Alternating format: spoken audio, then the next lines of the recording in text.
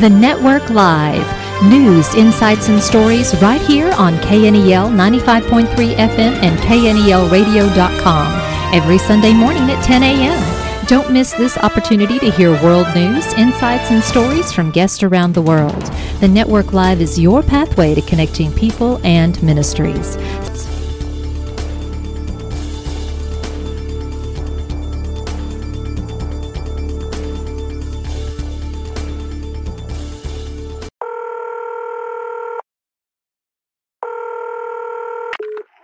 Operator 901, where's the emergency?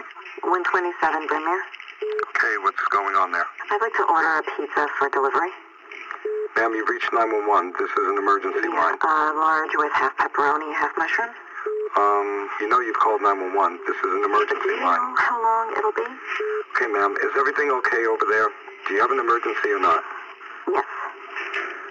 And you're unable to talk because... Right. Is there someone in the room with you? Just say yes or no. Yes. Okay, it looks like I have an officer about a mile from your location. Are there any weapons in your house? No. Can you stay on the phone with me? No. See you soon. Thank you. Domestic violence, also called intimate partner violence, domestic abuse, or relationship abuse, is a pattern of behaviors used by one partner to maintain power and control over another partner in an intimate relationship. It can happen to anyone at any point in a relationship. Domestic violence includes behaviors that physically harm, cause fear, prevent a partner from doing what they wish, or forcing them to behave in ways they do not want. This October with the Haven Family Shelter, let's bring awareness to domestic violence. The Haven Family Shelter is a domestic violence shelter that serves men, women, and children who are victims of domestic violence in Mason, Menard, McCullough, Kimball, Concho, and surrounding counties.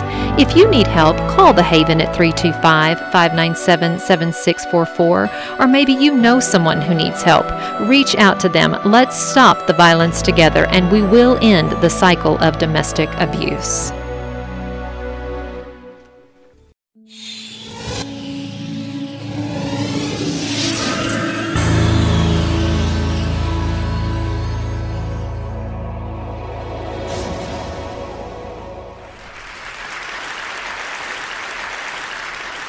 I'm here today to talk about a disturbing question, which has an equally disturbing answer. My topic is the secrets of domestic violence. And the question I'm going to tackle is the one question everyone always asks. Why does she stay? Why would anyone stay with a man who beats her?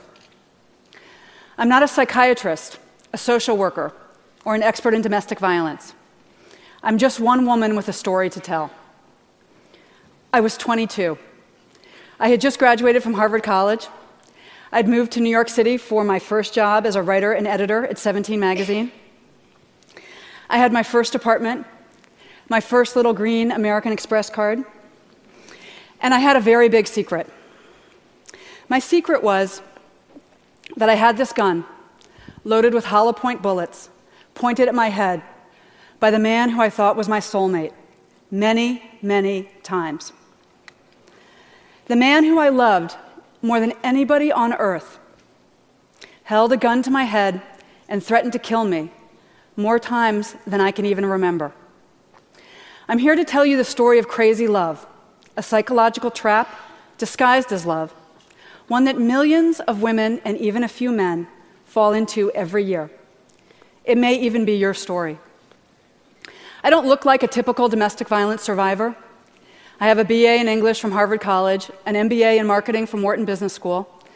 I spent most of my career working for Fortune 500 companies, including Johnson & Johnson, Leo Burnett, and the Washington Post. I've been married for almost 20 years to my second husband, and we have 3 kids together. My dog is a black lab, and I drive a Honda Odyssey minivan. So my first message for you is that domestic violence happens to everyone. All races, all religions, all income and education levels. It's everywhere. And my second message is that everyone thinks domestic violence happens to women, that it's a women's issue. Not exactly. Over 85% of abusers are men. And domestic abuse happens only in intimate, interdependent, long-term relationships. In other words, in families. The last place we would want or expect to find violence, which is one reason domestic abuse is so confusing. I would have told you myself that I was the last person on earth who would stay with a man who beats me. But in fact, I was a very typical victim because of my age. I was 22. And in the United States, women ages 16 to 24 are 3 times as likely to be domestic violence victims as women of other ages. And over 500 women and girls this age are killed every year by abusive partners, boyfriends and husbands in the United States. I was also a very typical victim because I knew nothing about domestic violence, its warning signs or its patterns.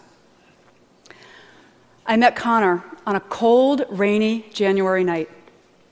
He sat next to me on the New York City subway, and he started chatting me up. He told me 2 things. One was that he, too, had just graduated from an Ivy League school, and that he worked at a very impressive Wall Street bank. But what made the biggest impression on me that first meeting was that he was smart and funny, and he looked like a farm boy. He had these big cheeks, these big apple cheeks, and this wheat blonde hair, and he seemed so sweet. One of the smartest things Connor did from the very beginning was to create the illusion that I was the dominant partner in the relationship. He did this, especially at the beginning, by idolizing me. We started dating, and he loved everything about me. That I was smart, that I'd gone to Harvard, that I was passionate about helping teenage girls and my job.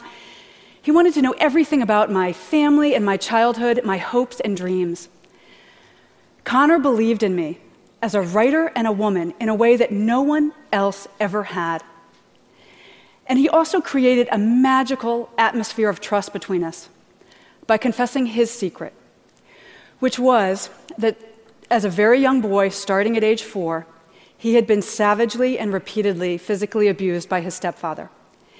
And the abuse had gotten so bad that he had had to drop out of school in 8th grade, even though he was very smart. And he'd spent almost 20 years rebuilding his life, which is why that Ivy League degree and the Wall Street job and his bright, shiny future meant so much to him. If you had told me that this smart, funny, sensitive man who adored me would one day dictate whether or not I wore makeup, how short my skirts were, where I lived, what jobs I took, who my friends were, and where I spent Christmas, I would have laughed at you. Because there was not a hint of violence or control or anger in Connor at the beginning. I didn't know that the first stage in any domestic violence relationship is to seduce and charm the victim. I also didn't know that the second step is to isolate the victim. Now, Connor did not come home one day and announce, hey, all this Romeo and Juliet stuff has been great, but I need to move into the next phase where I isolate you and I abuse you. So I need to get you out of this apartment where the neighbors can hear you scream and out of this city where you have friends and family and coworkers who can see the bruises. Instead, Connor came home one Friday evening and he told me that he had quit his job that day, his dream job.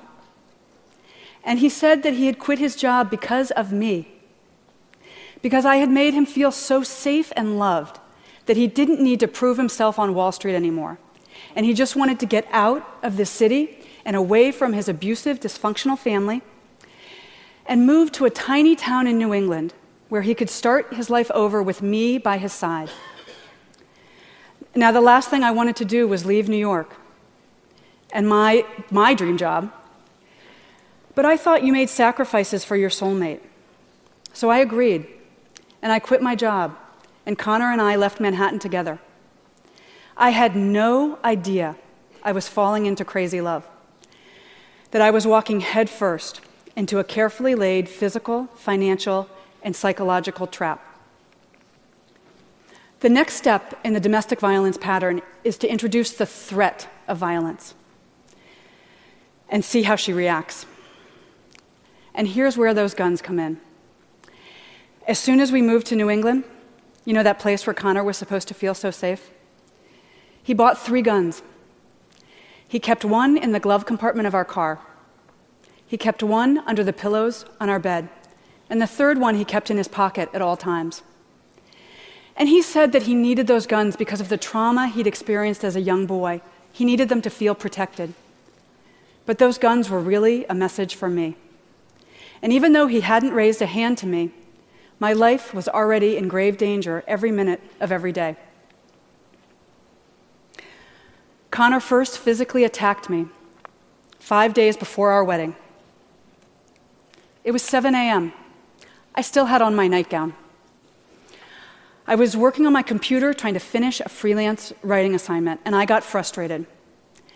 And Connor used my anger as an excuse to put both of his hands around my neck and to squeeze so tightly that I could not breathe or scream. And he used the chokehold to hit my head repeatedly against the wall.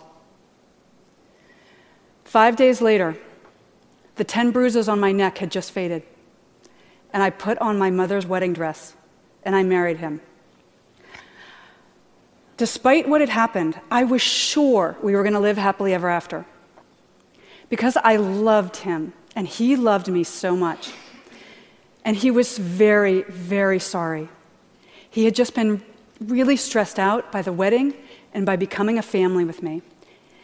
It was an isolated incident, and he was never going to hurt me again. It happened twice more on the honeymoon.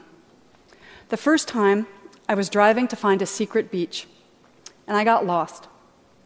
And he punched me in the side of my head so hard that the other side of my head repeatedly hit the driver's side window.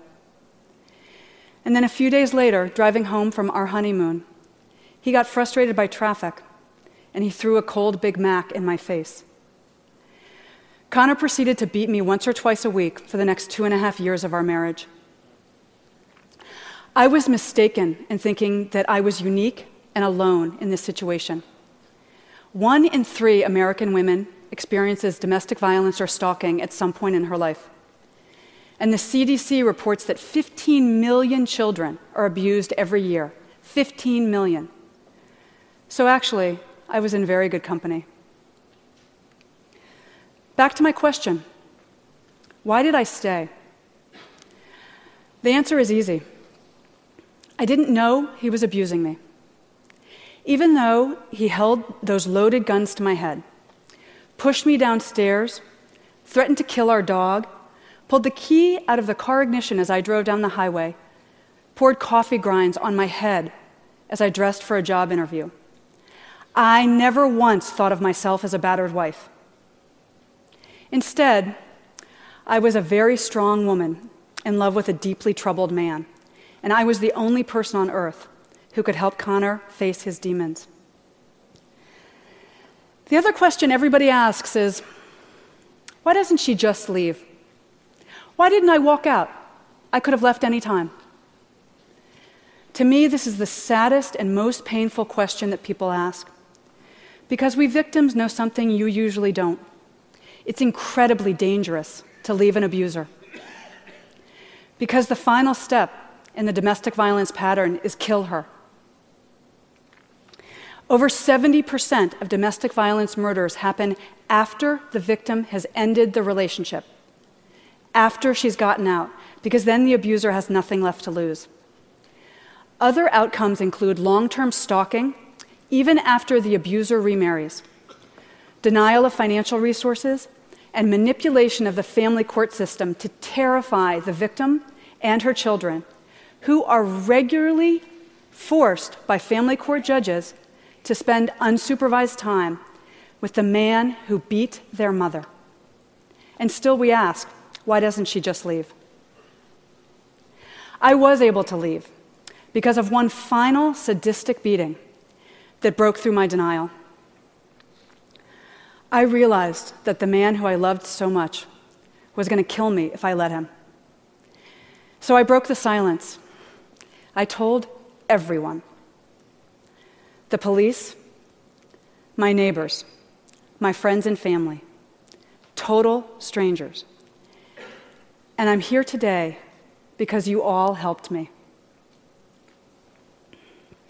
We tend to stereotype victims as grisly headlines, self-destructive women, damaged goods. The question, why does she stay, is code for some people for it's her fault for staying, as if victims intentionally choose to fall in love with men intent upon destroying us. But since publishing Crazy Love, I have heard hundreds of stories from men and women who also got out, who learned an invaluable life lesson from what happened, and who rebuilt lives, joyous, happy lives, as employees, wives, and mothers, lives completely free of violence. Like me, because it turns out that I'm actually a very typical domestic violence victim and a typical domestic violence survivor. I remarried a kind and gentle man. We have those 3 kids. I have that black lab, and I have that minivan. What I will never have again, ever, is a loaded gun held to my head by someone who says that he loves me. Now, right now, maybe you're thinking, wow, this is fascinating. Or, wow, how stupid was she?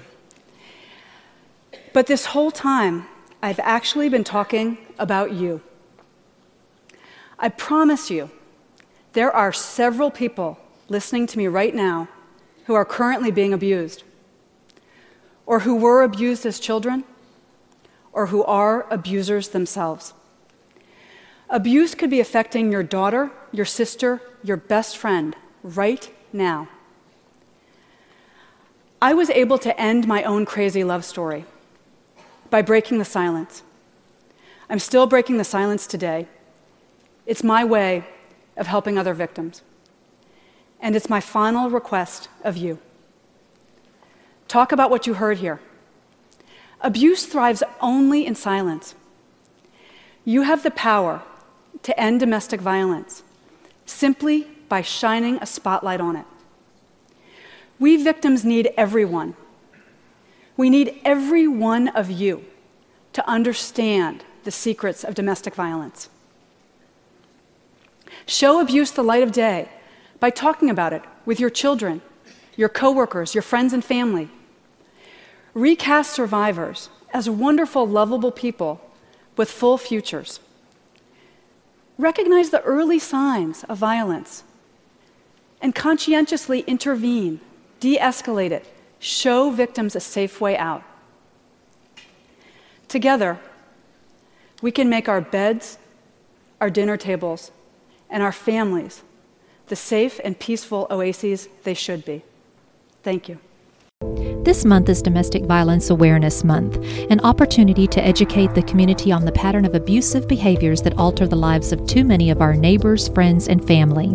If you would like more information about domestic violence, or you are in a relationship and you need help, you can call the National Domestic Violence Hotline at 1-800-799-SAFE. That's 1-800-799-7233. All calls are confidential and anonymous.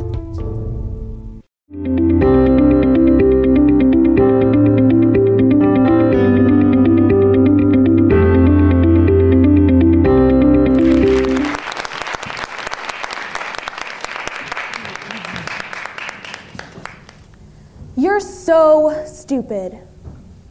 You're lucky you have me. Nobody else would ever want you. Oh, shut up. Don't give me that look. You don't know how good you have it. You suck at that. You're never going to amount to anything. Don't you know how much I love you? Abuse can be obvious. It can leave bruises. Abuse can also be less obvious and leave only internal pain and suffering. Whether physical or psychological, abuse is a form of bullying that undermines a person's self-esteem, tears families apart, and takes lives. Domestic violence is the leading cause of injury to women in the U.S. Every day, in this country alone, more than 3 women are murdered by their partners or loved ones. Almost half of all men and women in the US have experienced psychological abuse by an intimate partner. Many experience it on a daily basis. When people think of domestic violence or relationship abuse, they often think of the stereotypes that go along with it. The truth is, no one is immune to domestic violence. It can affect anyone, no matter what race, gender, socioeconomic background, level of education, religion, or sexual orientation. It is also important to remember that domestic violence is not just physical abuse. In fact, today I'm going to focus on the types of abuse that occur the most, yet are the least talked about: psychological and verbal abuse. I grew up in a house with my mother, father, and 3 siblings. I grew up in an unsafe house, in a house filled with yelling, cursing, and pain. It is really difficult to describe the way my father hurt my family. He had a way to make us feel worthless. He knew each of our weaknesses and imperfections and always found a time to point them out. Although my father was not physically abusive, we feared him. Whenever I stood up for myself or my family, he would corner me in my room and spew such anger and hatred that I feared for my life. One of the most difficult parts of living with an abuser is the unpredictability. Some days, we would be like a normal family. Sometimes he would go for weeks without lashing out at us.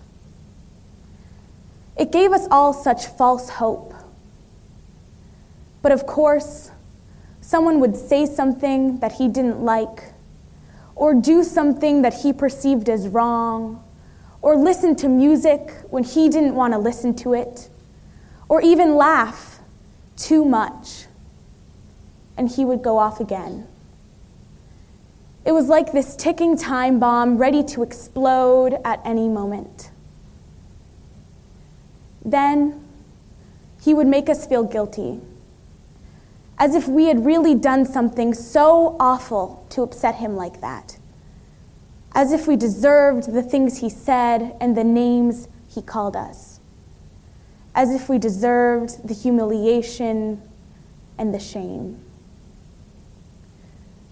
He would control us and our thoughts, and after growing up with his voice inside my head at all times, I started to believe that the things he said were true. I started to believe that I was ugly, fat, stupid, worthless, and never going to amount to anything. It's been 2 years since my mom gained the courage to leave him.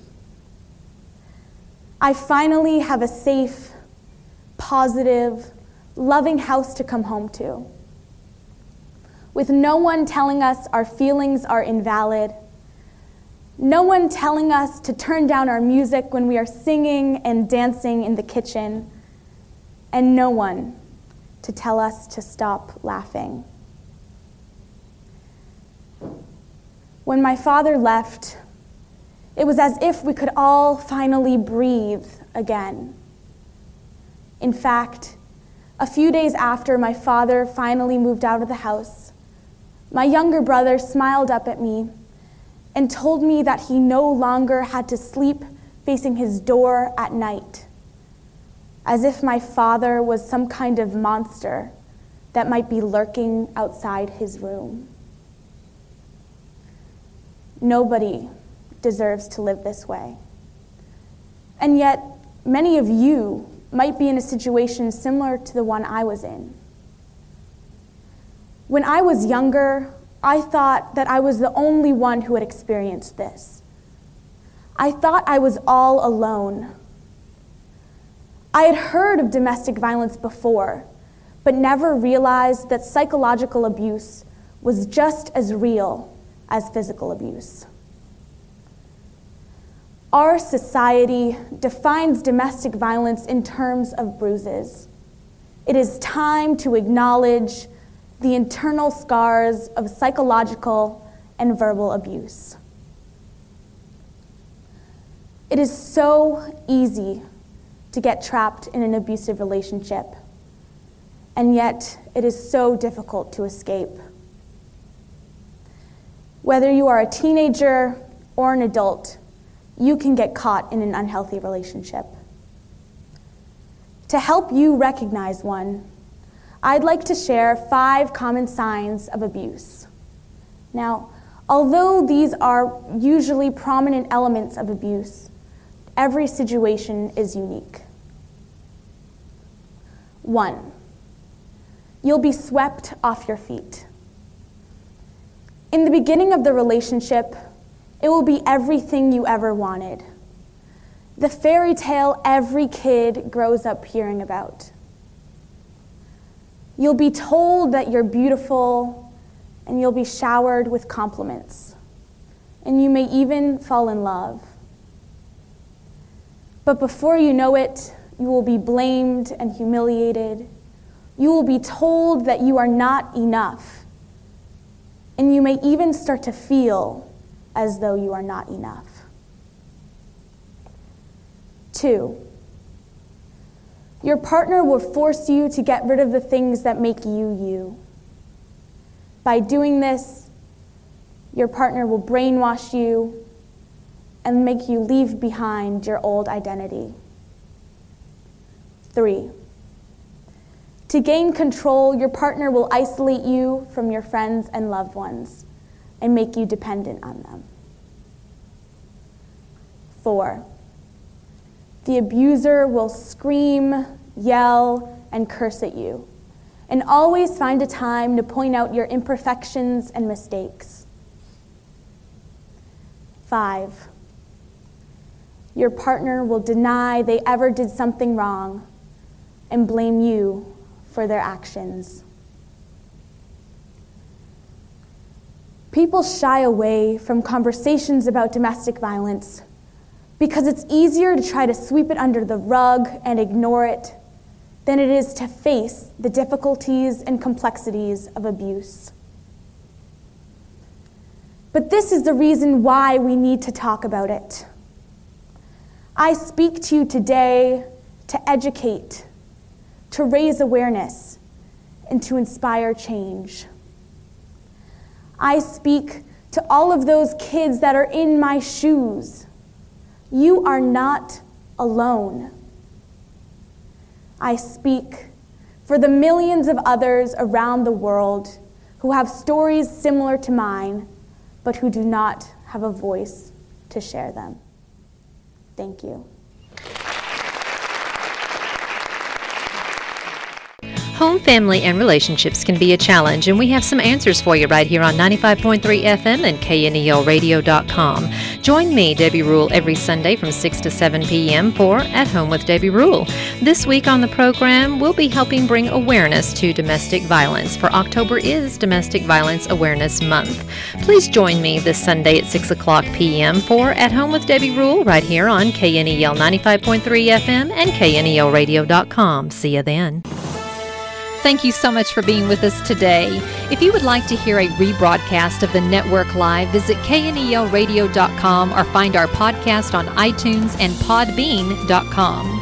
To follow more news, insights, and stories, follow the network live on Facebook. If you would like more information about being a guest on the Network Live, contact us at thenetworklive.org.